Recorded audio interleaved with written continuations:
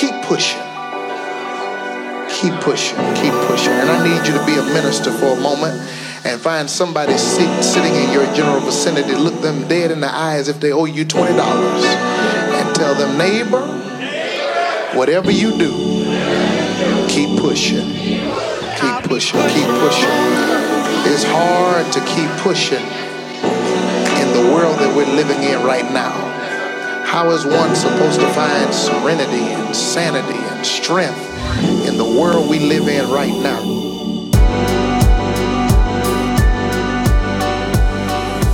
I keep pushing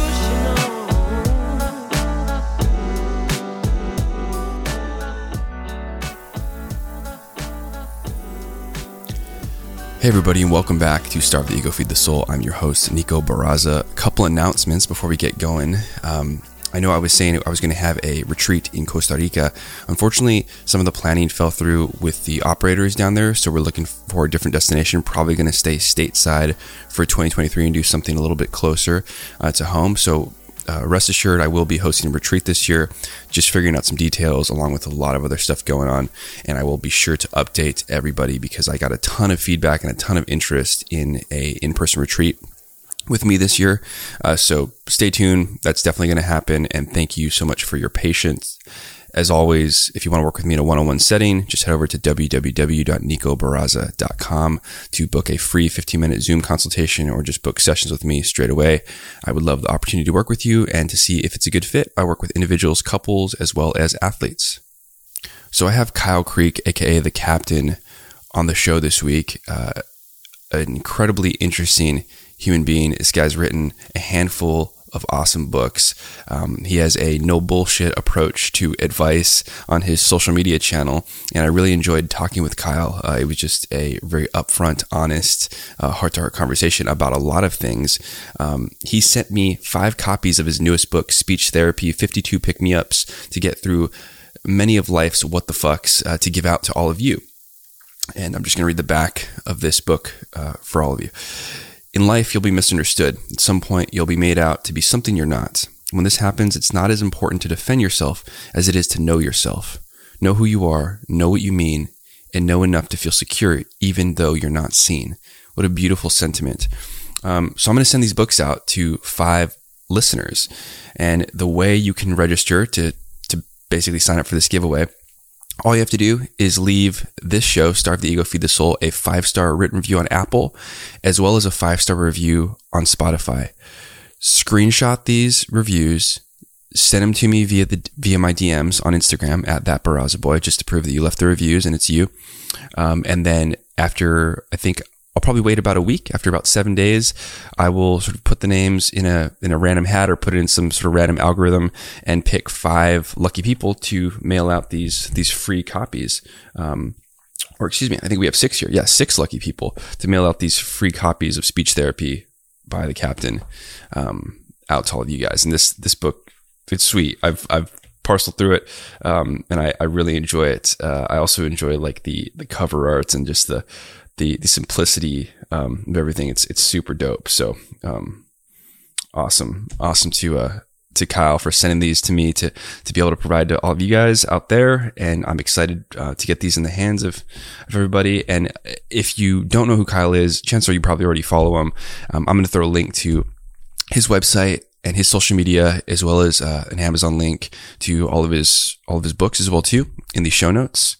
And I'm really excited for you guys to listen to this conversation. I took a little break of the podcast. I needed a little break myself. Scheduling some new guests now. Plan on getting back with it, and I'm glad to be back. I hope you are all doing very well out there. As always, thank you so much for the support. Thank you for being here.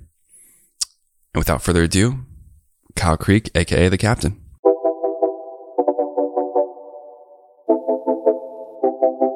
Kyle Creek, aka The Captain. Thank you so much, my friend, for joining me on Starve the Ego, Feed the Soul. I'm happy to have you and to host you here. And again, I know we said this off air, but thank you for rescheduling. I had my wisdom teeth pulled about 9 days ago, and so I had to cancel our first interview. Thanks for being so patient and being cool with that. And I'm excited to talk to you today and get into your life, your history, and what brought you into the work you're sharing with everyone on social media, which is inspiring to me as well too. Yeah, absolutely, man. Thanks for having me. I fully understand the oral pain, anything that involves, a toothache, I would not want to be recording or talking either. So I get it. Yeah, for sure. I did as much background on you as possible, but I'll tell a brief story about my first encounter with your name, actually. So I've lived in Flagstaff, Arizona from 2013, just until this past July. I moved back to San Diego for a little bit to get a second shoulder surgery, but Flagstaff is home. And I think it was in 2016 or 2017, I had a friend of mine who had just visited me. She's from, this might have been 2018. She's from the East Coast, and she sent me your Instagram profile. She's like, "Hey, this guy just left a bunch of books in I think one of the little like library things outside of the courthouse there. Do you remember this? Yeah, that would have, I love Flagstaff, by the way, Sedona, the whole area. That would have been 2020. Okay, so maybe it was 2020. That makes more sense because it was probably... it was the fall of 2020. I was doing a little bit of a road trip with my girlfriend and our dog just to kind of get out and see something. And we stopped through Flagstaff, and right in front of the courthouse, I think I dropped about half a dozen books. Yep. So I live, my house is right up the street from that. And so she texted me, it was probably 3 p.m. on whatever day you left them, right? She sent me that story, and I was like, "Oh, cool. I'll get them in the morning." And I was like, you left 11 or 15 books, right? And I was like, "Yeah, they'll be there, dude." And I get up in the morning, 7 a.m. I go downtown to get some coffee, and I go in there. All the books are fucking gone. Not surprised. And I'm like, dude, who? I didn't know of you yet. And so I started to, look at your stuff on Instagram, and I'm like, man, this guy has a huge following because, if Flagstaff isn't a huge town, and so for even a fraction of your followers to be from that area or to be paying attention, that means 11 people, unless someone just swooped them all, which hopefully not, 11 people went to to that little, little sort of shared community library and grab your stuff. And I was hoping to grab one, which is funny because that was my first experience with the captain as an author. And I was like, wow, this guy has some serious follower and readership because, people don't just, leave their homes at 5 p.m. I think it was on a Thursday or Friday to go get books from this random little library on the corner of the street, but they did. Well, that's probably a better first experience than a lot of people have with me. At least it was a positive one. I think a lot of people, their first experience is being shared one of my posts that might rub them the wrong way. I remember that day vividly, actually. I think on that whole road trip, I probably gave away, 100 different books and 8 to 10 of those little free libraries. Over the course of 7 or 8 years, I've probably given away 2,500 to 3,000 books that way. Wow. Every time I travel, I usually bring at least a dozen. I'll sometimes check an extra bag on the plane with me that'll have 30 copies of books in it if I know I'm going to be hitting a couple cities. And to me, it's just a cool way of when you're young, that whole scavenger hunt, it's kind of a fun thing to do. And as adults, I think we kind of, start to think we're too cool or we can't enjoy the little things in life. But I think just that experience of kind of being on a scavenger hunt is fun for people. And I have people write me often and say, I ran out of my house within 30 minutes. I got there within 45 minutes and they were all gone. But it was so fun. It was fun just to, I had someone tell me they grabbed their kids still in their pajamas, threw them in the car and rushed downtown to try and get one time when I dropped some. And I just think it's kind of cool to be able to do that. Absolutely. I mean, it just speaks to the work itself, because people wouldn't do that unless they found your writing valuable. Right. And I think that's pretty awesome. And you kind of led me into this next question is, I know you kind of have like a marketing PR background, right? And what got you into doing this work you're doing? Because you didn't start doing this, right? You were making a living doing something else. And then, when did you transition to this kind of no bullshit, in your face, confront oneself and one's ego on social media? Yeah, I mean, like you said, I had a marketing and advertising background. Through most of my 20s, it's how I made my living as a writer, and I was incredibly grateful to be able to do so. I mean, making money writing is not easy, and advertising is a good way to get paid to write. And I learned a lot about writing very succinctly, but also I learned a lot about writing in a no bullshit way in my advertising career, because I climbed the ranks of advertising pretty quickly. I wasn't a copywriter for long. Within a few years, I was a creative director and I was running a team myself. And one of the things I told the other writers that worked for me is I said, I don't ever want you to lie in copy. I don't ever want you to say something that isn't true. It's not worth it. It's in doing so, you're insulting people by, basically saying, hey, we think you're dumb enough to believe this.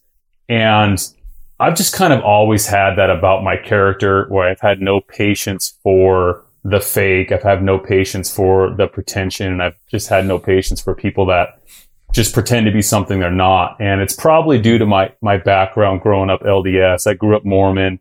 And when I stopped going to church and started questioning what it was all about, I could not stand people that were fake about it. People that pretended they were still going to church on Sundays, but at the same time were engaging in the same behavior I was. And at least I was, very open about what I was doing, I felt. And so it came from a desire to write honestly myself. And so aside from my advertising career, I started this kind of social media presence as a way to say the jokes I wanted to say or to make the commentary I wanted to make. And I think I've told this on a podcast before, but the Captain kind of really began after I'd written quite a few scripts for a client for TV, and my jokes would get rejected for, either being too crude or too harsh to air on TV. So I started tweeting my jokes instead, and they got, pretty good attention. So I started thinking, okay,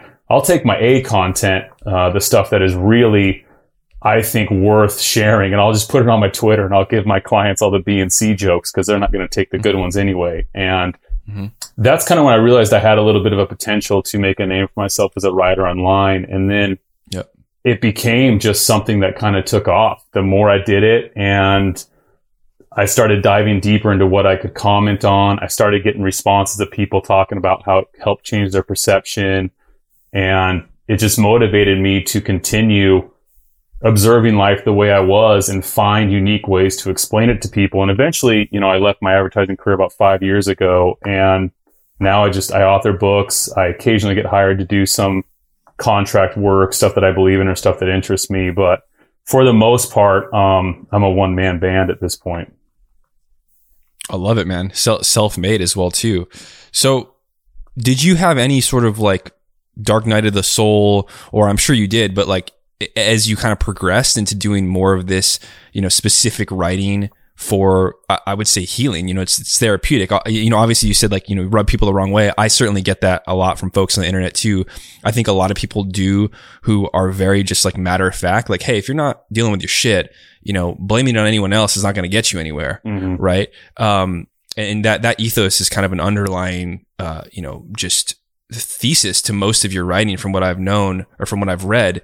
Do you have any like experiences that kind of just open your own mind and open your own soul up during this process of becoming, this basically like internet influencer that, throws out mental, emotional health advice, in a very upfront way? Yeah, I hate the word influencer, by the way. I'm a writer. I figured you probably don't like that, but 2019 was a major shift in my mentality and my life in general.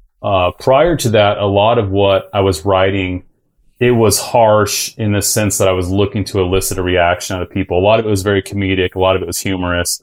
And I would intentionally write things that I knew were going to be taken out of context just to kind of ruffle feathers because I thought it was fun. In 2019, after I'd left my advertising career, I had moved across country from New York to Los Angeles, moved in with my girlfriend. We were tired of doing a long distance thing. And I went through a couple months of just not finding work, not finding anything to really motivate me creatively. And it was the first time I'd ever been forced to sit with myself, in my 20s really. And I couldn't do it. I fell apart. And a lot of it was due to the fact that most people in my life knew me as this Captain character. They didn't know me as Kyle Creek. And I started the Captain character as a way to kind of separate my personal life from my professional life. I didn't want my superiors or my bosses at the time firing me over something I tweeted, because that was something people were very afraid of. So I wanted to have a little bit of, coverage on myself. And I kind of forgot who Kyle Creek was. Granted, everything I wrote up to that point was very much me. It was very much my own observations, but there was still kind of this veil that allowed me to dismiss anything too vulnerable, in the sense, if I wrote something that I felt kind of crossed the line in vulnerability, I could always kind of back off and be like, oh, that was the captain, that's not me. And so when I had to really come to terms with myself in 2019, I fell apart and I got very dark. I was incredibly depressed. I was no longer distracting myself with work and writing constantly, and I traveled a lot for my job. I was just forced to be alone. And I got suicidal for quite a long time, and it strained my relationship. And it got to the point my girlfriend was telling me, I'm afraid to go to bed some nights because I think I'll wake up and you won't be there. And she finally had the foresight and the strength to break it off. And so we broke up, and I got myself a hotel room for the night. And I remember sitting in that hotel room just crying my eyes out and thinking, I have to rediscover who I am without this character or without this outlet if I'm going to get past this. And so I put up something on my Instagram page to the effect of, you know, I know many of you have been following me for many years, and throughout this course, I've dealt with a lot of depression that I've hid with my partying, I've hid with my wit, I've used my intellect to try and hide the fact that I was hurting at times. And honestly, I was drinking a lot too. I was kind of partying was my thing. And so I told everyone I needed to take a break from social media, and I let them know that I've been in a dark place. And at that point, I deleted the app off my phone. I deleted the other social media apps off my phone, and I took some time to sit with myself. I experimented with everything I had been opposed to before that. I read books about the dark night of the soul, like you're talking about. I read books about spirituality, and growing up religious, I'd gone so far the other direction. I wanted nothing to do with any form of higher power. And so I re-examined the way I looked at the universe and my place in it. And when I finally came back to social media, that was when I put my real name on my profile for the first time. That was when I actually put Kyle Creek on my work and not just this captain character. And I was very open about what I was going through. And I received thousands, more messages than I ever had before, from other men saying, you know, I looked up to you, and seeing what you went through made me not feel alone. It allowed me to talk about it. It allowed me to seek, you know, a therapist. It allowed me to tell my friends or my family I was hurting. And I received messages from people who said, I wish my son had read this 2 weeks ago. He just took his life. Or my husband just killed himself last month, and I wish he had read this before he did it. I think it would have helped him. And when I realized that impact in my work, it shifted the responsibility that I felt I had with as large an audience as I did. And that's when I started making a shift away from just the comical and the humorous observations to the ones that were more meaningful, that I felt had longevity to stick around for many years and actually help people. And so you came around after I'd already been doing that for a year or so, it sounds like. And so a lot of the work that you're familiar with is in that vein of seeing through your bullshit and handling it before it becomes something that, you know, takes you away. And right. I joke about it now when I tell people, you know, once you admit to 500,000 people you want to kill yourself, nothing really bothers you at that point. And I mean that in the sense that that was probably the most embarrassing thing that could get out about me, because I wanted to have this demeanor that felt untouchable. I wanted to be someone that was seen as strong and someone you couldn't really fuck with. And to admit to people that I was not that, particularly as large an audience as I had, I thought for sure people were going to stop following me. I thought people were going to start disregarding my work. And it was very scary for me to do that. But I knew that if I didn't, nothing was ever going to get better. Yep. Absolutely. I can relate to that story so much, my man. You know, the first thing that really was interesting is growing up LDS, you know, I've had a couple friends of mine that have left the church on this show. One most recently, Corey Reese, who is a therapist. He's a writer as well too, published author, and he talks about most of his clients now are people that are transitioning from leaving the Mormon faith and working with them on a lot of different things. When you redefine spirituality or reconnected with that, how big of an impact was that on your healing process, and what what initiated that? Like what made, spirituality? Cause I had the same thing. I grew up Roman Catholic. When I was around 12, 13, I started to question it a lot, especially going to Catholic school. When I got into high school and then undergrad and college, I kind of basically like suppressed any sort of notion of spirituality or religion because I was so put off by it for probably about 10 years, honestly, until I went through a huge separation where I too was very suicidal from having a brain injury when I was a pro athlete. I couldn't run, couldn't ride my bike anymore. Wasn't making money because of my injuries, and got really close to taking my own life. And it was pretty much 3 months after that where I went to therapy, had this incredible therapist who sort of, who was a rabbi actually, and helped me sort of reconnect, redefine my own spiritual practice that actually really helped me connect with myself again. And when you said that, it's interesting to me because I feel like that's more common than I think. I think you said the appropriate word for it, which was suppressed. Yeah. Growing up LDS, when I started questioning it, which was probably around the same age, 13, 14, 15, yeah. I didn't have anyone to talk to about it. My brothers were still very active in the faith. My father was actually a fairly high-ranking member in the church, and I just suppressed everything. And that led to me suppressing a lot of things. I never talked to my parents about what was going on at school. I never talked to my parents about relationships or girls I had a crush on. I didn't talk to my family about anything other than what was directly related to the family or perhaps a hobby that we shared. And it stayed that way for a very long time. I have a great relationship with my family. They never shunned me. They never pushed me away. I still talked with my parents all the time. When I was living in New York, I'd call my mom every other day, but we never talked about anything other than work, maybe upcoming travel I had.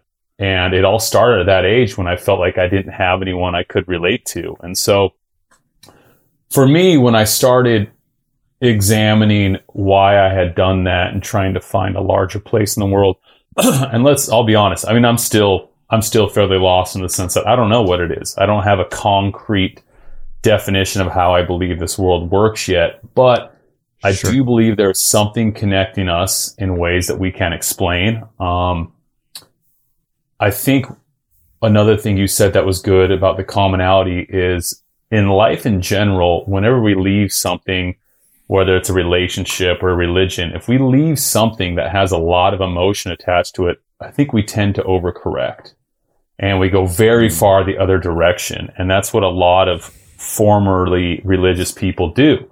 And that's why you go that route of, fuck everything. There's no point to this world. And you stay so ingrained in this idea of being anti-everything that you realize you become very susceptible to a lot of dumb stuff. My girlfriend likes to always say, it's better to be for something than against something, because when you're so strongly against something rather than being for anything, you have no direction. Rebellion isn't a direction that's sustainable. So really what it required for me was just self-forgiveness, to kind of look back on my 20s and my teen years and realize why I had suppressed so much, to not be so hard on myself. And it was that self-suppression that was probably the largest recipe for my depression. That was what caused me to go deep in the hole that I did, is I was still suppressing the fact that I wasn't feeling good. I was still suppressing the fact that I was embarrassed or ashamed by things I had done. And that self-forgiveness is what opened my mind up to a larger presence. And like I said, I don't know what that is yet. I don't know when I'll figure it out, but I'm open to it. And it helps me feel more connected. It helps me feel more positive. And when these weird, synchronicities happen in my life, I can appreciate them as potentially something more, as opposed to immediately shunning them and just, chalking it up to coincidence. And personally, I find life more enjoyable that way. I find life much more easy to navigate that way. And whether or not it's true, it makes my life better. And so I'm going to stick with it. Absolutely. No, wonderfully said. One of your most recent posts that I was going to bring up here, and I think this is a good time, is really about victimizing. And you kind of, you brought up like this idea of cancel culture, even before cancel culture really was termed, right? Because basically you're so anti spirituality or religion when you come out of it, for most people, you like push it down so much that you're like, it's almost like going from being like very spiritual to being atheist in a sense, where it's just kind of the same coin, but on a different side of it.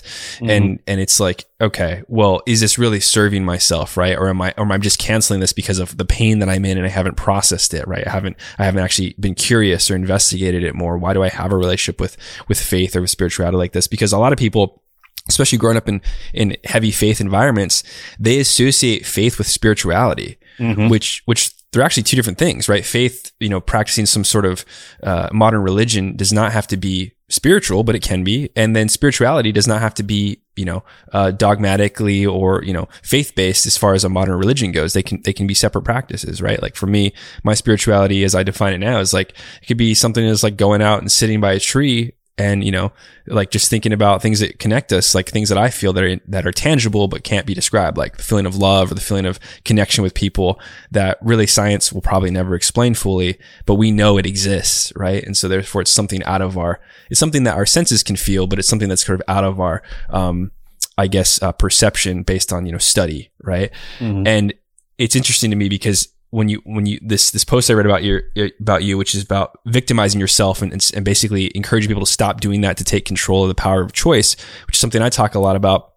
Was there a particular moment where within that depression, within that dark experience that you were like, okay, I'm pulling myself out of this and I'm actually accepting responsibility for what I'm going through, and therefore I can make a choice to heal or to change? Or was that influenced by outside of yourself? Like, where did that turning point go? Because a lot of people get stuck in that, right? In that darkness. I don't know if there was a particular moment, but there was definitely a thought process behind it. And like what you said about the connection or the disconnection of faith and spirituality, the fact they don't have to coexist. I had the hardest time with the word forgive. I had the hardest time with the idea of forgiveness, because growing up, I'd always been taught forgiveness is something Jesus does for your sins. Forgiveness is something that allows you to go to heaven. And so someone even muttering the idea of forgiving myself triggered me in a sense that it made me just push away because it felt too religious to me. And so interesting. It wasn't until I truly accepted the fact, and this was after reading a lot of books, spending a lot of fucking money on therapy, and really kind of examining what had wired me, that I became okay with the idea of forgiving myself. And it wasn't until I was able to forgive myself that I was able to stop looking at myself as a victim to situations that happened to me younger in my life. And whether it's because the situation was wholly not your fault, or because the situation happened at a time when you just didn't know better. I can't remember where I heard this recently, but someone was talking about the fact that the hard part about looking to the past is we're looking at it with a mind that now has a lot more knowledge. And so we judge ourselves differently than we would in that time period. Like if I look at myself in my 20s and think I did something really stupid, I had no idea what I was going to know now. I had no idea what I was going to learn. And looking back with a now mature, knowledgeable mind, it's easy to get down on yourself. And that's when you start to victimize yourself. You start to get down on yourself. You look at yourself in a light that's less than flattering, and honestly, a light that's not even realistic. You hold yourself to standards that aren't there. And for me, being able to forgive myself really helped me pull out of that rut. But the post in particular that I think you're talking about is, I think, one I reshared a couple of days ago that kind of always, every time I reshare it, gets a lot of criticism. Right. It's hard for people to hear that you have the power to change your life if you're not ready, because in order for you to accept the fact that you can change it, you have to also accept the fact that you may have caused it. And it's a lot easier for people to live in this state of deniability and blame it on external sources. And that's why I've noticed my messages that are meant to be empowering are generally the ones that have the most blowback in terms of people being upset, people messaging me to tell me they're unfollowing me. It's because when you're not ready, it is very hard to hear that. And I'll write people that tell me they're going to unfollow me, and I'll say, it's okay. You're on a different path. You're not there yet, But trust me, at one point in your life, it will make sense to you, hopefully, and you'll look back and you'll understand what I was trying to communicate. And I'm not saying everything that I write is absolute truth. I'm not some god or some cult leader, but I feel I have a pretty good understanding of life, and I've been through a lot of life, and I spend a lot of time sitting and thinking on things. And being a victim has never helped anybody. It's okay to be a victim. Like at one point you were a victim, but continuing to victimize yourself. And I think what I wrote in that post is when you victimize yourself, you make yourself your own worst enemy because you're the only one still reliving that experience. You're the one still beating yourself up over something that happened. No one else is doing that to you but yourself. So at that point, you're now the enemy. You're now the villain in your own story. Yep. And it's hard to hear that when you're not ready for it. It is. I get similar responses, and and I think the interesting thing is that you're and you have the same sentiment that I do, is that recognizing that you were a victim or that you're experiencing victimhood is one thing. Ruminating on it and then absorbing it and embodying victim mentality is going to oppress everything you do. It takes your power away, which you talk about, right? And so it's interesting to me because your words are very succinct, right? When I read them, I'm like, yeah, totally agree with that. But when a human being that reads them who is triggered sees it, is they basically see that you're victim shaming, right? And they'll say the thing to me. And I think the problem with that is in our culture, we have actually empowered people to use their own victimhood to stay hidden just because of the narrative we sell on the internet a lot, right? It's like, okay, well, if someone says something and you're triggered, well, all of a sudden you can raise hell, cancel someone, all the bees come out of the beehive, and then this thing happens, right? And I think that is warranted sometimes when someone says something that's insanely grotesque. But when you're talking about empowering people, I think especially this happens in like the clinical setting in counseling or therapy, like a lot of times, people are paying a counselor or therapist merely just to hold space for them, which I think is a beautiful thing. But I think why people seek to work with me specifically is because, they know that when they come into the room, I'm going to hold space for them. But after a while, we're going to get to fucking work, right? We're going to be real honest about where we've put ourselves in our own life. And even how we speak to ourselves, like, well, I'm feeling this way because this person did this. I'm like, I believe you. But why are you in a relationship with that person if it's been happening over and over and over again, right? Who's deciding that? It's the self, right? I'm deciding it. No one's forcing me to be here, right? And I think that when you have this huge personal accountability, it makes life far more vast. Like you have all these choices, but it makes life very heavy too, because all of a sudden you realize you have to look in the mirror. And a lot of people, they don't want to fully do that because it's really fucking painful. Right. And so I was just going to say, it's fucking hard to come to terms with the fact that you are in control of a lot more than you're giving yourself credit for. Because now you wake up every day and you think, damn, I have to handle this, this, and this, as opposed to waking up and thinking you're just going to go to work and let the rest of life happen to you. Right. Absolutely. So quickly though, what you said, I didn't mean to cut you off. It's okay. When you said people use victimhood to stay hidden, I would argue people use victimhood to avoid, but the problem with society is people can now use victimhood to get attention. And it's the exact opposite of being hidden, because now it's a game of who is the bigger victim, who can share the worst story, who can get the most likes for their victimhood. So that alone is why the comment section of a controversial post just goes haywire. Everyone's trying to compete for whose story is going to get the most likes, who's going to get the most replies of people, applauding them or, suggesting that what they went through is the worst thing ever. And that's not to say a lot of it isn't hard. A lot of stuff people go through genuinely is fucking painful and very scarring, and it's going to affect you for a long time.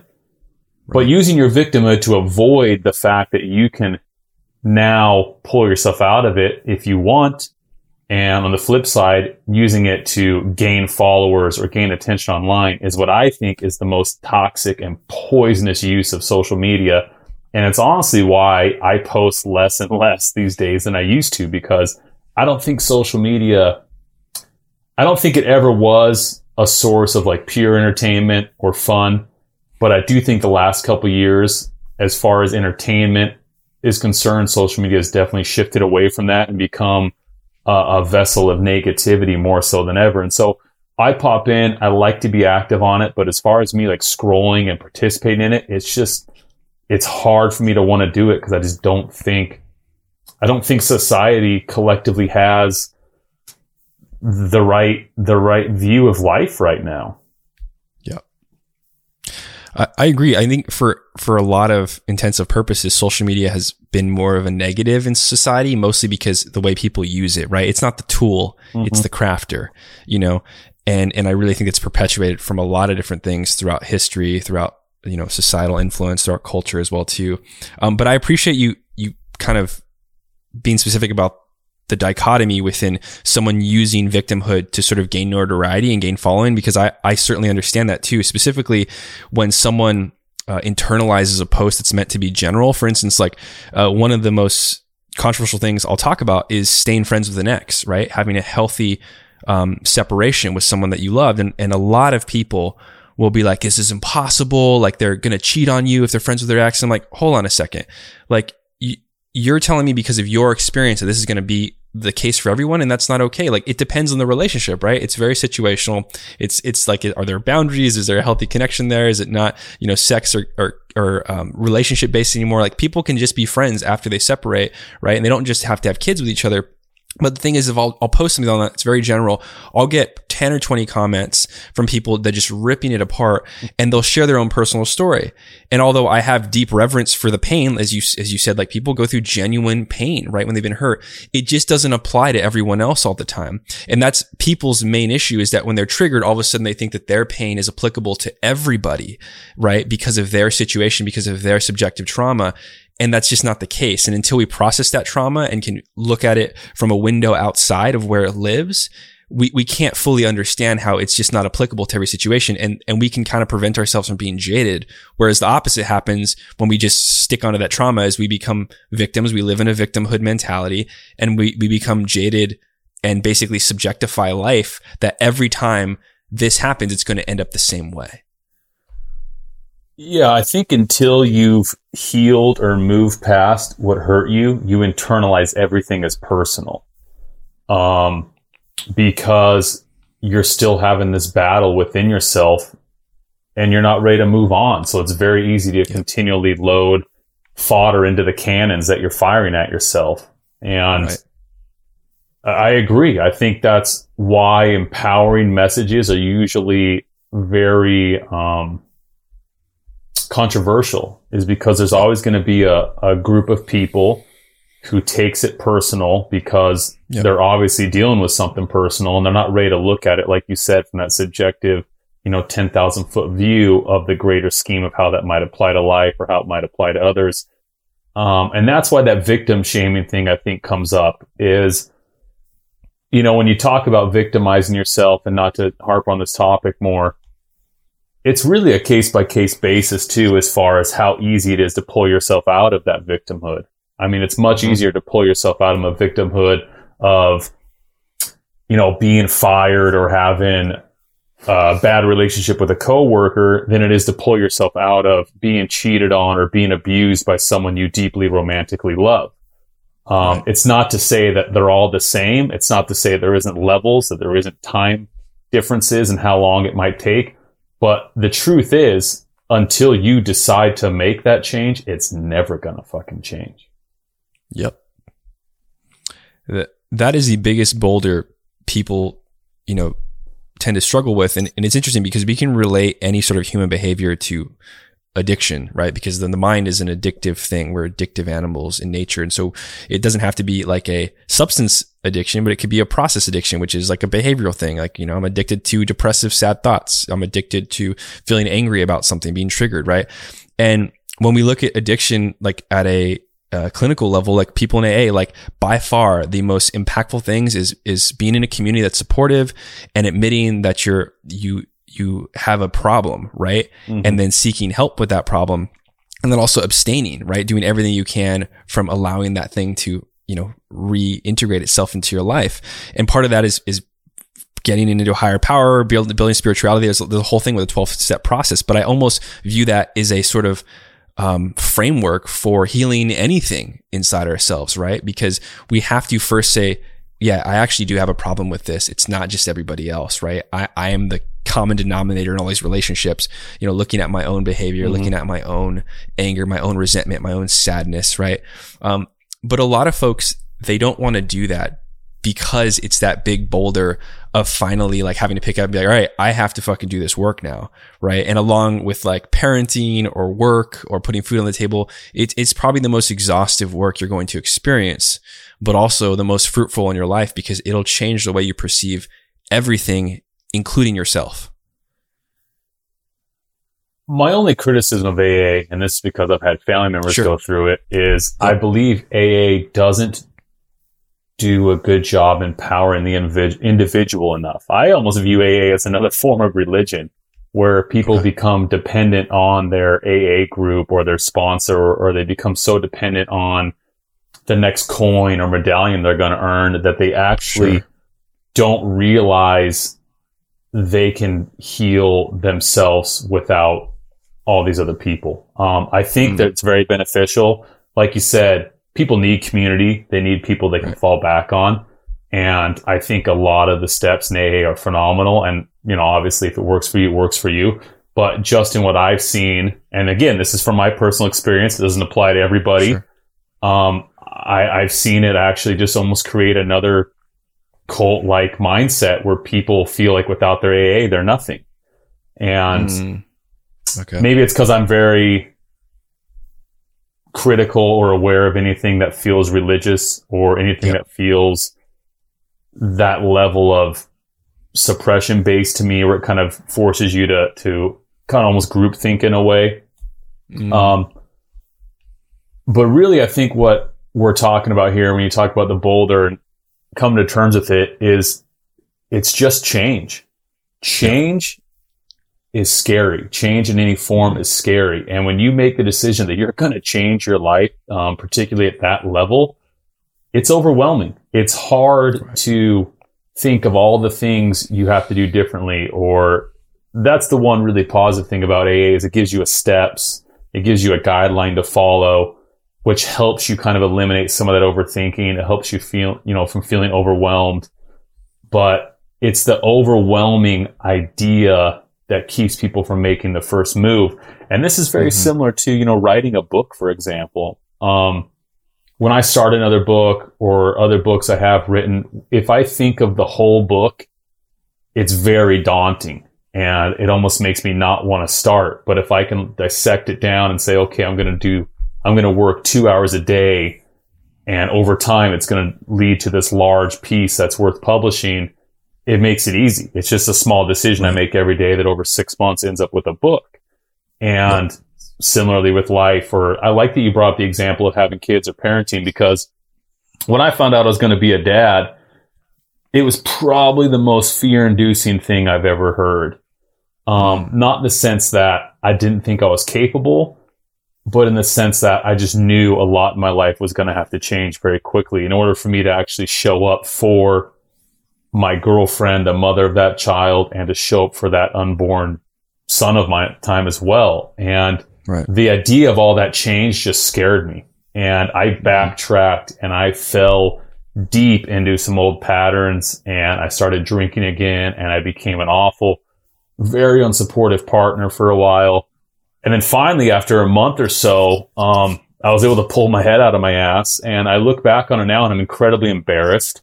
I apologize profusely quite often to my girlfriend about it, because I don't know what I was going through at the time. It was during 2020. It was when the world was shut down, and I was trying to figure out what my next move in life was going to be, or how I was going to financially continue to pay for our house. And so I was really stressed by a lot of things. And it was that overarching thought of everything that just drove me backward. But once I started thinking of it piece by piece, this, and this, I was able to lean into it and accept it and be excited about it.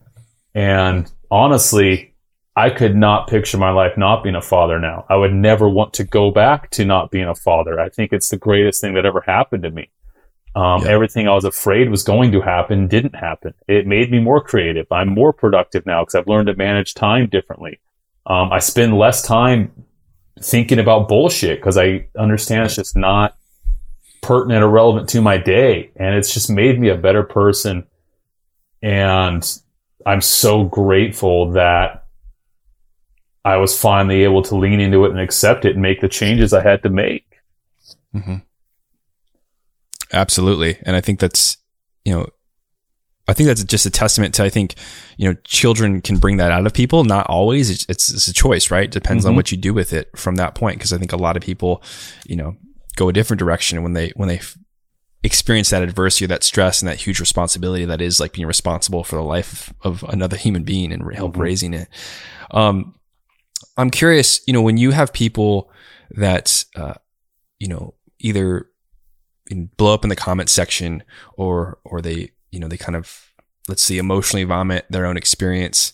Do you engage with them at all? Like, do you try to, like reconnect, or do you, cause having such a big following, sometimes it's really hard, right? But if there's a comment that's getting a ton of likes and a ton of interest, do you engage with that, or do you kind of just let that, manifest in however way it manifests and let other people respond? Prior to 2019, I engaged with everyone. After my whole depressive episode, I realized a lot of it was me taking on the weight of too many other people's emotions.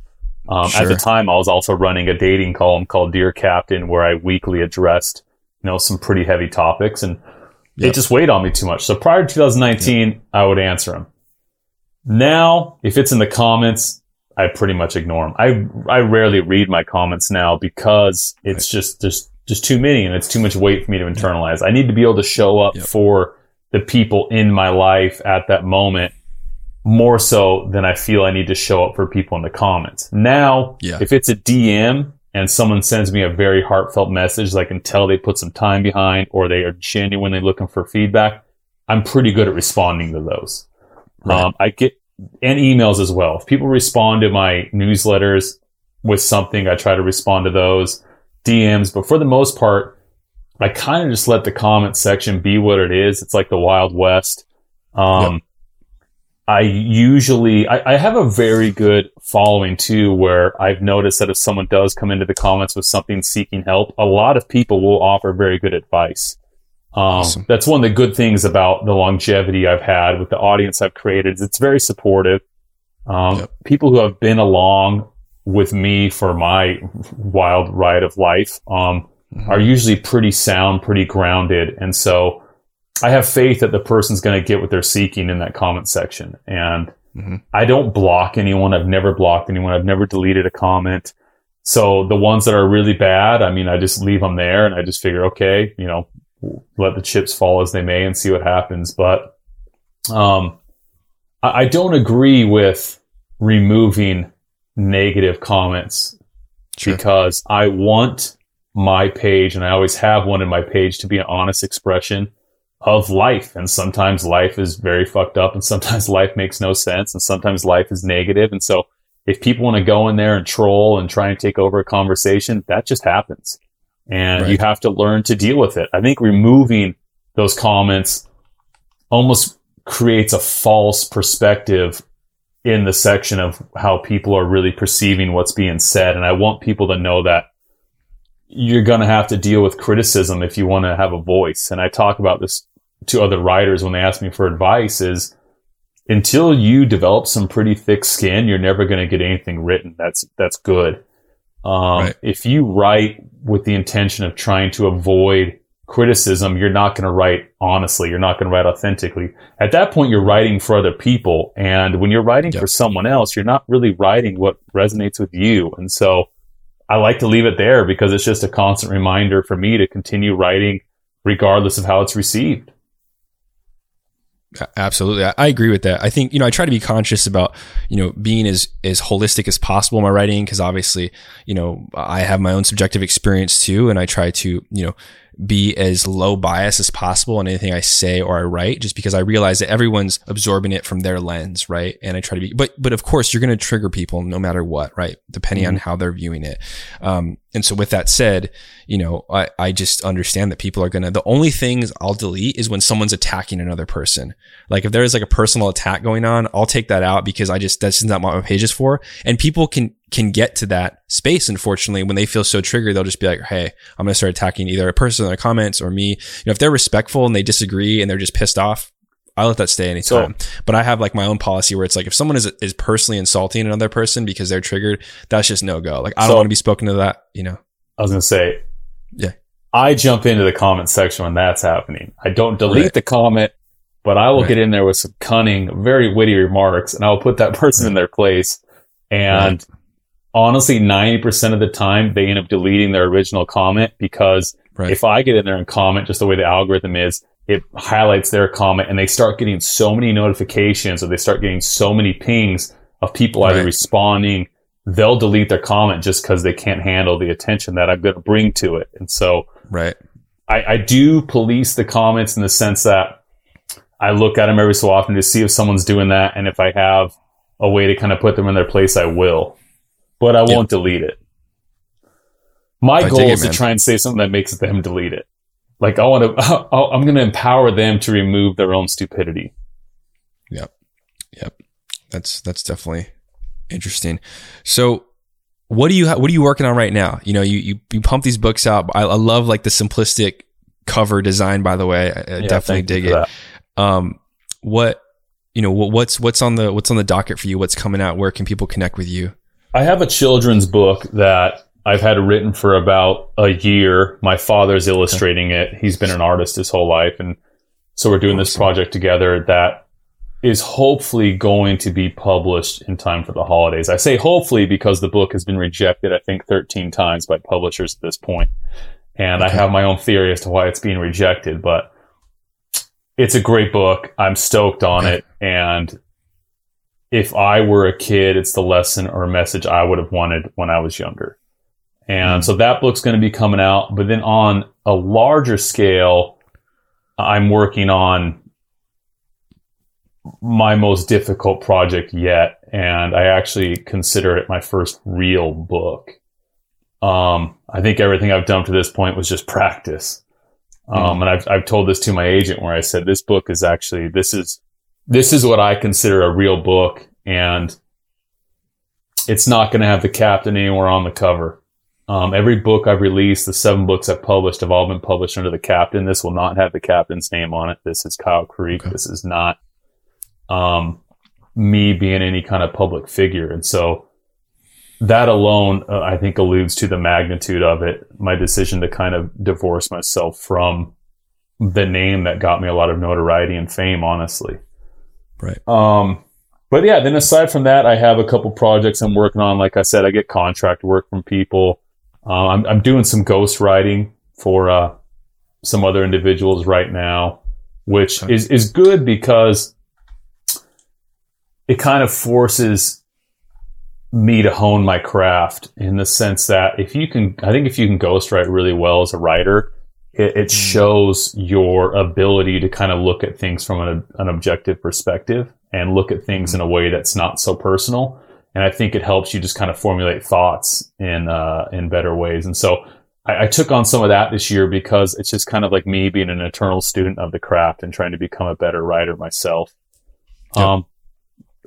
But yeah, those are probably the main things I have going on. I have some other stuff here and there that I can't really talk about, but if it comes to fruition, it'll be substantial and fun stuff. I'm excited about. I mean, there's been projects I've been working on for 4 years plus, just waiting for the right network or the right executive to kind of greenlight them to be filmed and produced. And so, awesome. I stay busy and I'm trying to be very selective with the work I take on. In the sense that writing is what got me to where I'm at, and writing is where I plan to spend the majority of my time. I get offers for, hosting gigs, or I get offers for other projects that kind of pull me away from writing. And I'm trying to turn those down because I know that if I don't continue writing, I'm not going to feel as fulfilled. And I'm also not going to have the longevity I'd like to have as a creator. I'm not looking for a quick buck. I'm not looking to make a bunch of money and disappear. I'm looking to have a life and a career that is meaningful. And it requires me to be fairly selective, and also requires me to be fairly humble at times. And it's good. I feel like this year is probably going to be one of my most trying years as a creative, but also the most rewarding.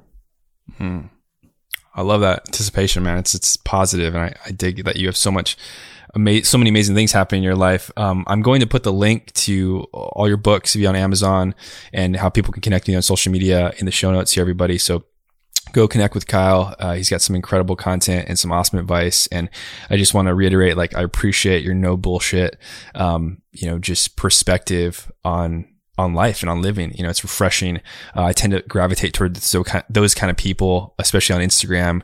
My friend John Kim, who's a therapist out of LA, is, similar in that vein. Is that the angry therapist guy? Angry therapist. Yep. Yeah. I've seen his stuff. It's good. Yeah. Yep. So appreciate you, man, coming on the show. I would love to have you back on when you have the children's book or new work coming out. We can talk about that. I'm interested in the children's book. I've been looking for a book to recommend to friends that have children, around that vein. So definitely keep me posted. That was kind of my rationale behind it. And just to talk about it more, I mean, the issue I'm running into is I've been told that publishers don't believe I can transition from my no bullshit advice to a children's book. They don't think that my messaging can be brought down to a level that's, I guess you could say, appropriate for kids. And I think it's just the biggest load of shit I've ever heard. And I may end up self-publishing a book. I'd prefer not to, but if that's where it comes, because I believe in my work, I believe in what I'm doing. If that's what has to be done, I'll do it. And so any and all support is much appreciated. And you say you're in San Diego now? I'm in San Diego, for at least a few more months. I'll be back in Arizona at some point. Yeah. Okay. Yeah, I actually might be in San Diego in a few months to do a book sign. I was actually born in El Cajon. Cool. Rad. Okay. Yeah, I moved to Utah when I was a baby, though. I don't have much memory of living in California. I just have the birth certificate, but I grew up in Utah my whole life. And if not, maybe we'll connect when I'm in Sedona or Flagstaff. Again, I love that area. Absolutely, man. It would be great to meet you, and I would absolutely pick up a book too, and we could chat. Maybe do another little recording in person. It would be a treat. That'd be cool. All right, thank you, man. I appreciate that. Kyle, thank you so much, my man, and I look forward to seeing you soon. I wish people could realize all their dreams and wealth and fame, and so that they could see that it's not where you're going to find your sense of completion. Everything you gain in life will rot and fall apart, and all that will be left of you is what was in your heart and